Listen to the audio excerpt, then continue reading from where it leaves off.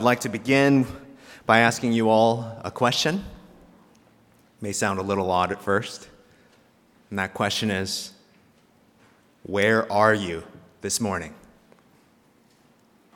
Now, we can answer that question in a few different ways, can't we? All depending on the context. We might be answering in terms of, just literal location.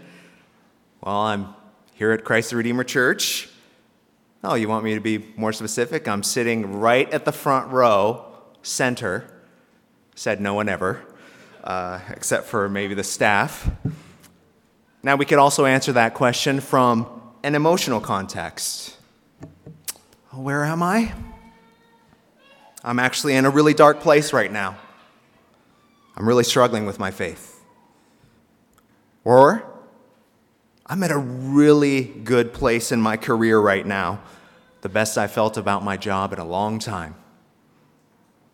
Now, there is one more context that I'd like us to consider because I think it's the most important context of all. Where are you in relation to God? Now, the reason I say this is the most important context of all is because this very question, where are you, is actually the very first question that God asks of man in the Bible. He does so very early. It's in the 3rd chapter, Genesis chapter 3, verse 9, which reads, "But the Lord God called to the man and said to him, 'Where are you?'" Now the Lord asked Adam this question immediately after he and Eve had fallen into sin. And he asked this question of Adam and Eve while they were in the midst of hiding. They seemed to devote all their energy after sin into this act of hiding from one another and hiding from God. And you know what they used to hide themselves? Creation. The things of this earth, namely fig leaves and trees, all desperately trying to find cover. In fact, the very first thing that we're told mankind invented or made, with all the creative ingenuity they possessed as bearers of the image of the Creator God, you know what they made? Underwear. Fig leaf underwear. Hoping that they could somehow cover their nakedness, which prior to sin was unproblematic, undefiled, but not so after sin. So there's one word that I think that captures the entire tragic scene of Genesis chapter 3, and that word is lost. Adam and Eve were profoundly lost, trying to save their own lives in one sense, using earthly means, living in this dread or fear of God's judgment, but still for some reason, trying to secure life, dislocated from the Lord. So if you read Genesis, it's so obvious, though, that God alone is the source and authority over all life. So just to be clear, when God asks the question, where are you? It's not because the creator and sustainer of the universe is wondering where you are geographically or he's having trouble finding you. No, rather, this is a question that the Lord asks for our sake, for our benefit. It's like finding a very sick, disoriented person and asking them, "Do you know where you are?" Now, how does all this relate to Colossians? Well, our passage today functions a bit like that arrow on the map or that dot on the map, the kind that you see at the mall, that tells us, you are here. You are here. Colossians 3 actually reveals some amazing good news about where we truly are if we've put our faith in Christ. And it's a place where we've moved from being lost to found, from death to life. And as we become united to Christ in his very death and resurrection, what happens is our life's focus actually truly comes into focus. And this brings us to our first point today, which is we are raised to seek Christ. Please look with me at verse 1, where the Apostle Paul reminds the Colossians that they are indeed raised with Christ, and how that truth necessarily compels them to make Christ the first and central focus of their lives. Look again with me at chapter 3, verse 1. If then you have been raised with Christ, seek the things that are above, where Christ is, seated at the right hand of God. Set your minds on the things that are above, not on things that are on earth. For you have died, and your life is hidden with Christ in God. When Christ, who is your life, appears, then you also will appear with him in glory. So Paul begins here in verse 1 with this conditional statement. If then you have been raised with Christ. Again, this is that arrow on the map that's supposed to tell us where we are, so that we know essentially where we've come from and where we're going. And now this isn't the first time, of course, since it's a conditional, that Paul has spoken about how Jesus, his own death and resurrection, has mysteriously become our very own. So look back with me at chapter 2, verse 11, to refresh our memory a little bit about how this death and resurrection has come about. Chapter 2, verse 11. In him, that is Christ, also you were circumcised with a circumcision made without hands, by putting off the body of the flesh by the circumcision of Christ, having been buried with him in baptism, in which you were also raised with him through faith in the powerful working of God, who raised him from the dead. And you, who were dead in your trespasses and the uncircumcision of your flesh, God made alive together with him, having forgiven us all our trespasses. So Paul tells us here that while we were dead in our sins, and without any intervention from human hands, but only through faith in the powerful working of God, he took us and united us to Christ and his very own life.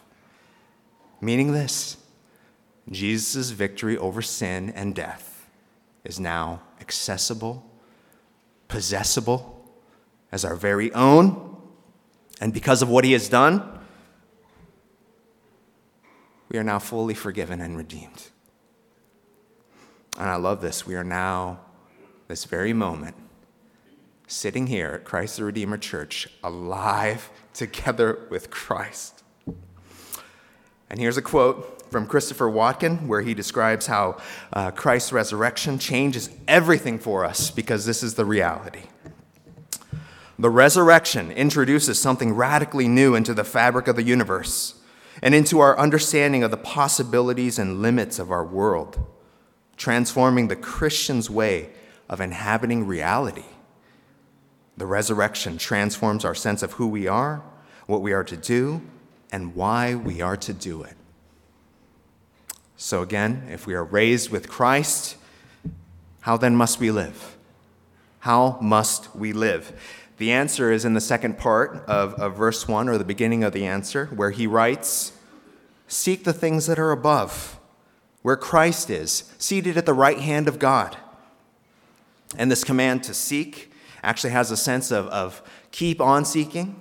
That is, be persistent in your pursuit of the things above. Because really, you've come to the point in life now where nothing else will do. Nothing else can satisfy you now. And we're also told where Christ is, right? He is above. He is above, which is another way of referring to the heavenly realm, right? Where specifically we're told he's sitting at the right hand of God. Now, the sitting at the right hand of God language is primarily meant to convey two things, right? First, his authority, and secondly, his intercession, right? He is both our judge and our intercessor.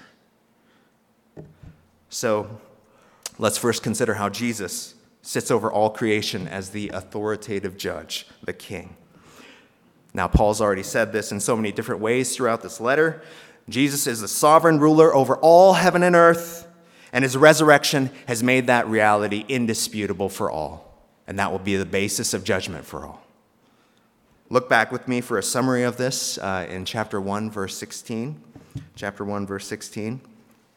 For by him, that is Christ, all things were created in heaven and on earth, visible and invisible, whether thrones or dominions or rulers or authorities. All things were created through him and for him. So, not only is Jesus seated at God's right hand as judge, he's also seated on the throne that is also now the heavenly mercy seat. Right? Meaning Jesus is the very place of God's intercession, grace, mercy to his people. This is especially clear in the book of Hebrews. We've been going through this at Men's Bible Study and really digging into that.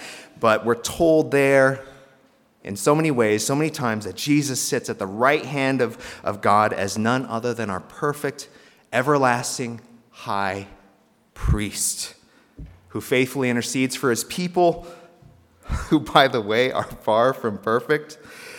And he does so without wavering, promising to never forsake us or leave us. And he's also called the very author and perfecter of our faith. That's who Jesus is. But that still leaves us with a question, and that is, what's next? How are believers to seek the things above? And this is the question that actually the false teachers among the Colossians are very much trying to exploit. They want to give you techniques, solutions to your problems. But Paul's answer is much different than theirs. Because he says we seek the things above in the same way that we seek pretty much anything. We set our minds on them. Look at verse 2 with me. Chapter 3, verse 2. Set your mind on the things that are above, not on things that are on earth.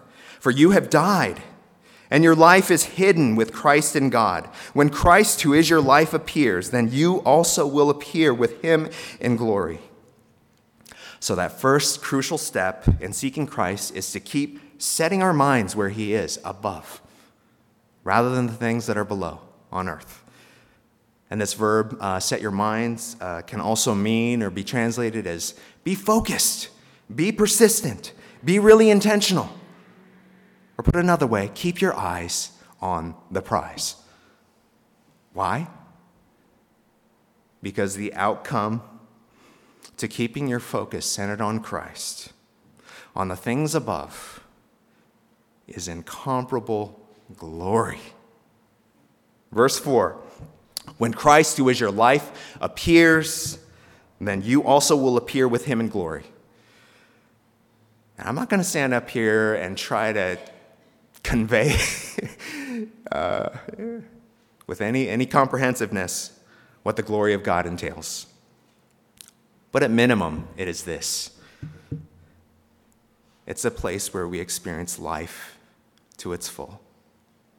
It's where we experience perfect light to its full. It's where we experience true liberty to its full. Now, why?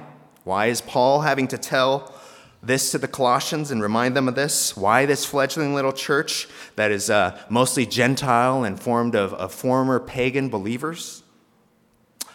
Well, as I've just mentioned, there are false believers or false teachers of seemingly multiple varieties that have tried to creep in and put their hooks into the church.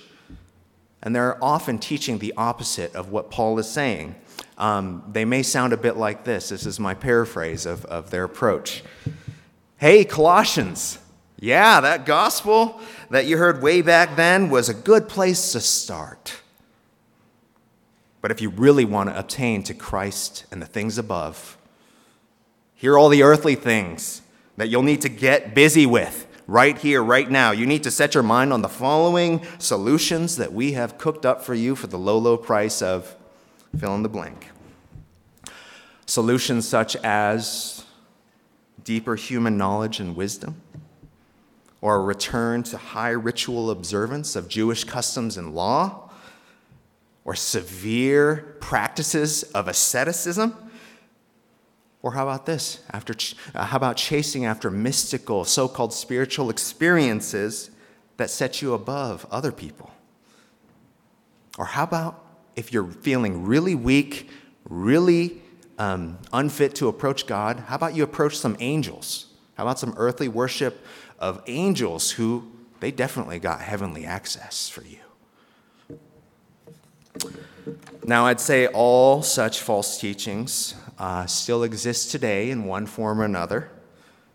And I think it's wise to recognize that if the Colossians were susceptible, so are we. Which means we must pay even closer attention to what God's word is going to tell us. Because here's what the Apostle Paul has to say to all that nonsense, and it is nonsense, all those solutions to getting from here to above. His response is, these are all from below. They're all earthly. They can't get you there because they're merely created things, powerless and empty, and no one will come before God boasting about such things because they're all bound to perish alongside this present evil age, or they've already been made obsolete. They've served their purpose. But now Jesus has come. Jesus is here. He is risen. Now, I just want to be doubly clear.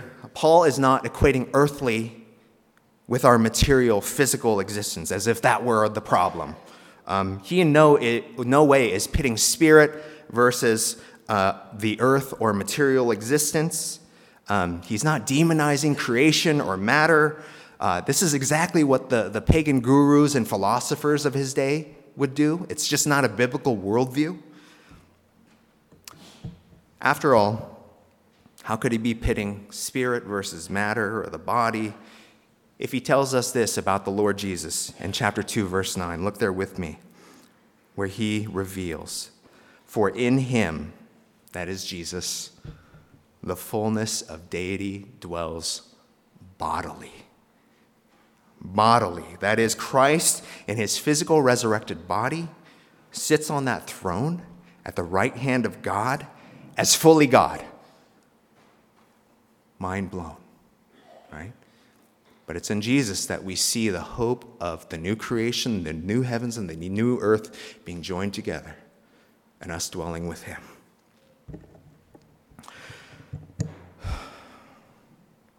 Now, furthermore, Paul is profoundly concerned, actually, about how we live in our physical bodies, especially in how we carry ourselves in our mundane, everyday, present-day relationships here in this age, in this life. Because as it turns out, that's the stuff. That's the real stuff that echoes into eternity. That's the stuff that has profound spiritual repercussions. It may be more about how you talk to your wife than how often you come to Bible study.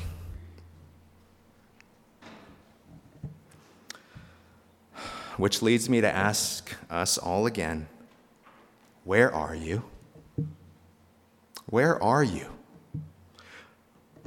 Are you looking beyond Christ and his gospel for access to above? Now, from what I can see about myself, the truth is we're very prone to looking to earthly things to get us over to the transcendent realm, aren't we? We seek and rely upon human wisdom of all sorts, religious, technical, scientific, spiritual. We default to self-atoning rituals and rules. We're drawn like moths to a flame to man-made political and moral ideologies and group identities. All things that the world keeps telling us, oh, once you get this right, that'll save your life. But perhaps, much more likely is that all these things are our same old attempt to make covering for ourselves with earthly things, with creation. Just hiding ourselves again with fig leaves in the trees, hoping our true ugliness will not be seen by others or by God. But good news has come. This no longer has to be our burden. We no longer have to work to try to hide our own nakedness and shame. Why? Why? Because as it turns out, Jesus has hidden you. That is, he has covered your life, your nakedness, through his death. And through his resurrection, he has brought you into himself, hidden you in himself, redeemed. Look again at verse 3. For you have died, and your life is hidden with Christ in God. When Christ, who is your life, appears, then you also will appear with him in glory. But before glory can come, before glory is revealed, here's something that once again goes against our default earthly inclination and intuition. Because before glory, what must come before? Death. Which brings us to our second point today, which is we are raised to put to death. Look with me at verse 5. Put to death, therefore, what is earthly in you: sexual immorality, impurity, passion, evil desire, and covetousness, which is idolatry. Paul writes that if we are to rise with Christ to the things above, what that necessarily entails is that we must die to what is below, to what is earthly, and not somewhere out there, but what's earthly in us, in us. And this logic of death before glory is why our first reading today was Mark chapter 8, because there we find the inescapable logic of the gospel from the first teacher of the gospel, Jesus, who basically is telling us, hey, the cross has to come before the crown. But again, this isn't really how we want things to work, Peter being an example of us, because even right after Peter confesses that Jesus is the Christ, right? Like what a beautiful, triumphant moment for Peter. Jesus then tells his disciples very plainly that he must suffer, be rejected, and then be killed, and only then will he rise. And it's at this point that Peter so unsuccessfully decides, I'm going to be the mouthpiece of Satan, and I'm going to take Jesus aside, and I'm going to rebuke him. This is when Jesus gathers everyone within earshot, the disciples in the crowd, and he teaches them this. Listen to these words of our master from Mark chapter 8, verse 34. If anyone would come after me, let him deny himself and take up his cross and follow me. For whoever would save his life will lose it, but whoever loses his life for my sake and the gospel's will save it. Now, coming back to Colossians, what Paul is about to show us is actually what it means to live with Jesus Christ as our Lord. What it looks like in our day-to-day, moment-by-moment interactions in this life to deny oneself, to accept his authority, which is what it means to take up his cross, right? To actually let him do that to us and let him tell us where to go and how to live. And this is also that we can follow him on his cruciform path to resurrection life. And there are 5 particular sinful ways that we are called to put to death, which can also be translated as consider ourselves dead to, for the sake of Christ and his gospel. And as we'll see, all 5 of these sins are things that stand contrary to God's holy character and are therefore hostile to God himself, which means they are all things that are hostile to life itself. Now, the first vice that we're told to put to death is one that spreads carnage on every level, everywhere it goes, everywhere it appears, and that is sexual immorality. The Greek word here is porneia, from which the English words like pornography are derived. And the testimony of the earliest Christians was that this was a catch-all term that described and forbid any sensual, sexual activity outside of the covenantal marriage bed between one man and one woman. And this is a teaching that has been historically upheld without qualification or remorse by Christians, even when it put them in serious conflict or tension, putting them out of step with the sexual ideologies of their age. To quote historian Kyle Harper concerning the early church and their radical sexual ethic, he writes, "Nowhere did the moral expectations of the Jesus movement stand in such stark contrast to the world in which its adherents moved."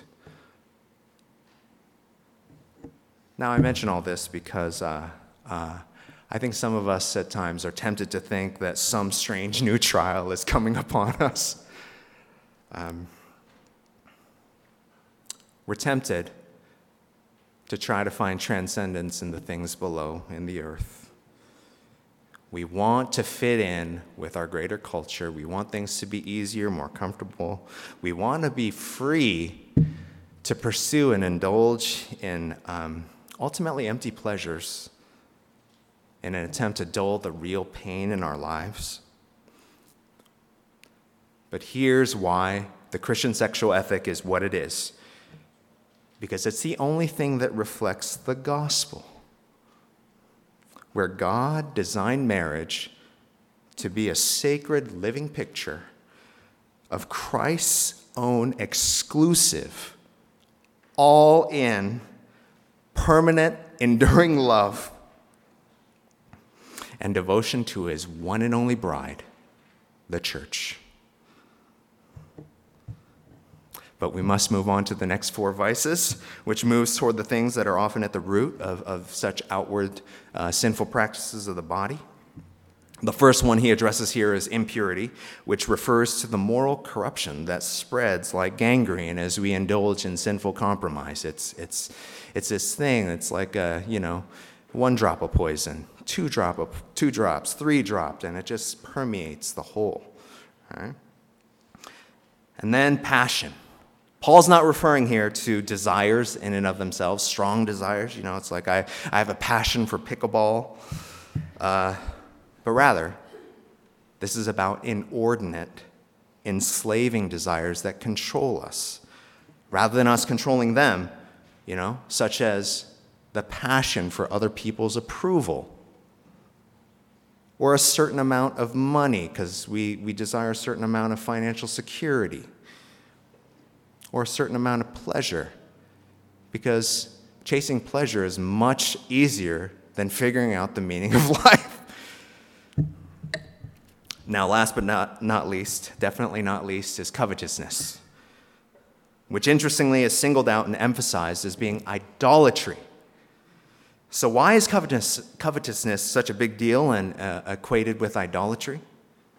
The worship of false gods? Because covetousness is at the heart. To desire, it's a desire for something that is not yours. And it may even be good things that you desire, but they don't belong to you. It could be a person, could be a certain position of status in life, it could be any number of possessions. What was it that Adam and Eve coveted in the garden? They coveted God's position and all that entails, right? All his rightful possessions. When you covet someone's position, you're also coveting their possessions. And in so doing, they became idolaters, that is, exalters or worshipers of false gods, namely themselves. This is also why in Romans chapter 7, Paul talks about covetousness as a principal sin. It's a sin that feeds so many others. I invite you to study that later on your own. Now, what's God going to do about all these vile practices that each in their own way unleash hell on earth and wreak untold havoc upon his creation? Here's some good news. I think this is something everyone's looking for, right? God is going to bring his perfect holy wrath upon it all, which will bring all this evil and carnage to an end. Look at this simple promise in verse 6. Verse 6. On account of these, the wrath of God is coming. Because remember, Jesus sits at the right hand of God as the judge of all things, and one day he will bring a final end to evil in all its forms and all its spiritual and fleshly minions that propagate it. And then we'll finally have the world that we all really want to live in, full of justice and righteousness and peace everlasting. Does that sound like a good place? But here's the predicament. If evil is going to be brought to an end, and I have evil within, how in the world do I escape being brought to an end myself? Here's the only way. You must be hidden in the one who has already been exposed and took the full brunt of God's wrath for you. You must die with Christ, and then you will be raised. Or you will not be prepared to answer Jesus when he comes in the glory of his Father and his angels, as mentioned in Mark chapter 8.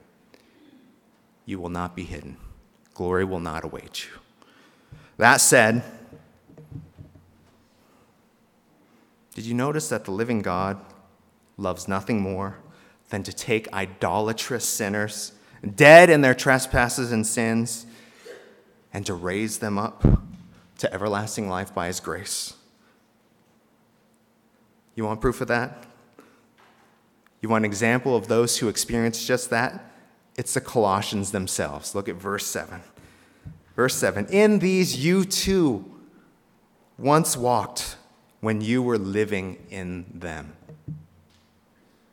You see, before Christ, the believers in Colossae all once lived. That is, this is where they lived. This is where they were. In all these things, all these sinful vices, but now they have been raised with Christ. And they can do so no longer. They live and walk and are rooted and built up in Christ. Verse 8. But now you must put them all away. Anger, wrath, malice, slander, and obscene talk from your mouth. Do not lie to one another, seeing that you have put off the old self with its practices and have put on the new self, which is being renewed in knowledge after the image of its creator. Which brings us to our third and final point for today, which is we are raised to be made new. Now, you might have noticed Paul using language that sounds like he's talking about getting dressed, putting off, verse 9, putting on, verse 10. And maybe you can relate, but there is something just really satisfying about getting out of some old, dirty, sweaty clothes and then getting cleaned up and putting on some fresh, good-smelling, clean clothes. We experienced this just yesterday, did a lot of work in the backyard and just dirt and sweat everywhere. So refreshing to get out of that. As well, I'm really not that very fashion savvy, as my wife and friends would attest. But still, man, there's just something about putting on like a new suit, or getting some fresh new sneakers. These are things that just kind of move my soul. They're just satisfying, right? To me, that's just a shadow of the substance to come. Because what Paul is telling us here is that the time has come to put off all that worthless old man clothing, cast off the fig leaves, and put on Christ, who is our new self, our new clothing in righteousness. But first, we must remove some articles of old man clothing, right? Old self-clothing, verse 8. And I'm just going to work quickly down the list, okay? The first one being anger. How can we now, in Christ, indulge or excuse sinful anger? If we have experienced the long-suffering, patient mercies of God, who we're told is slow to anger and abounding in steadfast love and righteousness, how can we continue to live in anger? Next, wrath and malice. How can we be wrathful and malicious toward our neighbor when the Lord Jesus drew near to us as our neighbor, always seeking what is best for us, even when we were his enemies, even to the point of taking upon himself the very wrath that we deserved? And this builds up to evil works of the tongue, slander, and obscene talk. How in Christ can we open our mouths to slander and talk obscenely, abusing and tearing down other people who are made in the image of God? And do you realize this is often what's at the root of our habitual swearing? When I'm raging in the car, that only happens very rarely, I promise. But when I'm raging in the car, this is what I'm forgetting. Makes no sense in Christ that we dress our tongues with such vile, serpent-like talk, especially when we consider how God has spoken to us in these last days by his very own Son. And he's spoken the very words of eternal life, words that build us up like no other and make our hearts overflow with joy, peace, and hope. Maybe our words should sound like that. Maybe our words should reflect that. Lastly, how can we lie to one another? If the Lord Jesus has spoken to us the gospel, which Paul opened in this letter by describing as the very word of truth, the very word of God's grace and truth, the very catalyst for making everything new. No, all these things, we cannot wear them anymore. We must cast them off and put on Christ so that we can actually be joined together with him in his life. Now, finally, did you notice how all these commands, put to death or put away or put off, they all have this clear relational element to them? That all these exhortations have something to do with, first, our relationship with God, and then our relationship with one another? There's a reason for this, because here's what God in Christ is doing. It brings us actually to the very first word of our final verse in our passage, verse 11. It's an interesting word, and that word is here. As if to tell us, this is where we are if we've been raised with Christ. Verse 11. Here there is not Greek and Jew, circumcised and uncircumcised, barbarian, Scythian, slave, free, but Christ is all and in all. Which means this, to be raised with Christ, it also means that we are raised alongside a new and true humanity, a people of God that are renewed and conformed and being conformed to the image of their Creator. This new self will be radically different from the old self, because Christ is all and in all humanity, and no member of this new people.